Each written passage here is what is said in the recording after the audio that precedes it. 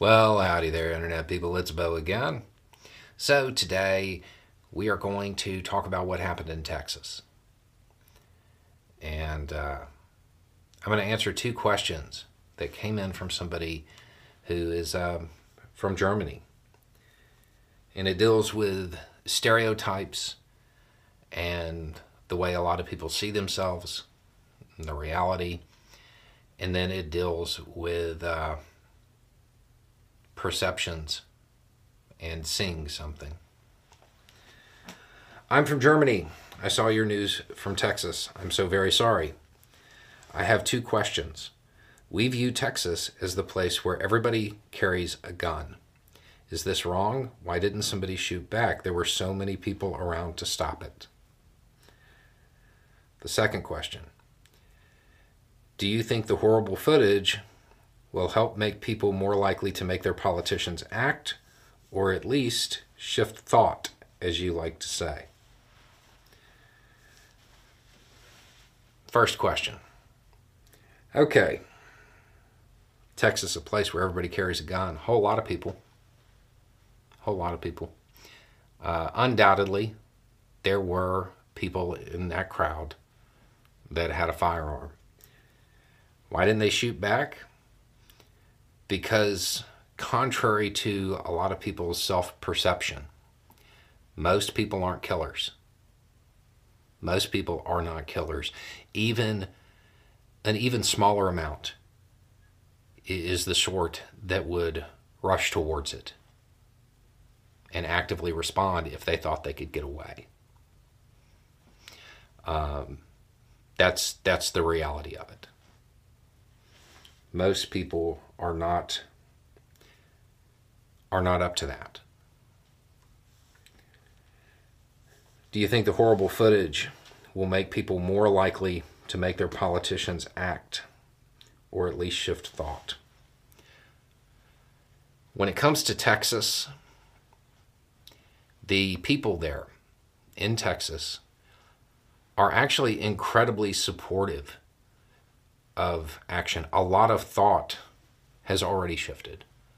I think it would surprise most people to know that more than 3/4, 76% of people in Texas support the idea of raising the age from 18 to 21 in Texas. When it comes to the idea of allowing courts to make people surrender their firearms if they are found to pose a risk to themselves or others, 72%. It isn't really a matter of shifting thought when it comes to the things that, at least I think, would really be effective. It's not a matter of that. It's a matter of politicians catering to an echo chamber and creating that identity and making sure that those who are within the Republican Party don't dare vote for the other party. I mean, let's be real. 76 and 72%. There aren't a whole lot of things in the United States that have that kind of support. You don't get polling numbers that high. But odds are that's not going to happen, not in Texas. Because the politicians are very entrenched. Their rhetoric is too heavily linked to the idea that they need to cast themselves as somebody who would respond. Those politicians, had they been there, well, you're right. They absolutely would have acted. It's marketing. They market the tough guy image so they can't break away from it, even when it is a ridiculously popular opinion. I don't know. I don't know what it's going to take to get a shift from the Republican Party, particularly those in super red states. When it comes to Texas, I mean, they've had a pretty rough year when it comes to stuff like this. So maybe, I don't know. As far as the footage itself, I don't know. I mean, when I talk about footage, if it's bad, I will tell y'all. Maybe y'all don't watch this, you know. I will put that advice out there because I don't think that's something that everybody needs in their psyche. I think that it might desensitize people. I don't know. I could be wrong. There's a debate about this when it comes to driver's ed videos as well. There's reporting that suggests that driver's ed videos that show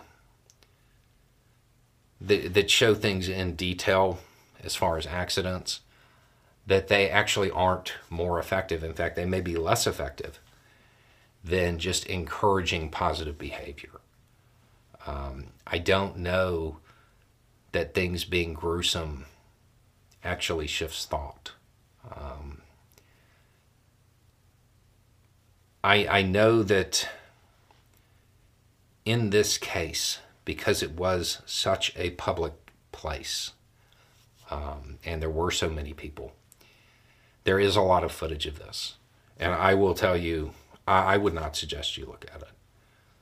But as far as using it to that end, I think that is a decision that is 100% up to the families involved.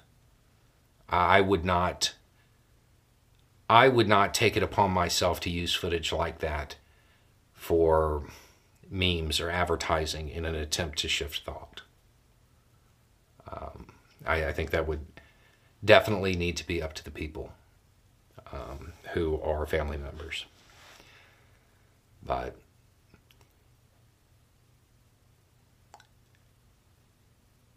we don't, from Europe, from other places, it's got to be so weird. We don't have a plan. We really don't. At this point, it seems like the current plan is to let those who are younger, who are dealing with this now, get to the point where they can vote, and vote in numbers large enough to override the crowd that grew up with a bunch of firearms. And the thing is, if that's the way it goes, it will go from everything's legal to everything being banned. The ultimate irony in all of this is that the Republican politicians that are so steadfast in, we're not going to have any regulations whatsoever, their intractability on that is probably going to lead to incredibly restrictive gun legislation, I would say, within my lifetime. Whereas if they actually took steps, reasonable steps, 18 to 21, taking firearms from people deemed a threat after due process, that's even involving the courts in it. I think if they did that, it would reduce a lot of these incidents, which would ultimately probably lead to less of a desire to just get rid of them altogether. That's the funny part. There is something funny. Their own rhetoric, buying into it, becoming so immovable on the subject, is probably going to lead to firearm restrictions that are far beyond anything that would happen if they made even the slightest efforts to mitigate this issue. Anyway, it's just a thought. Y'all have a good day.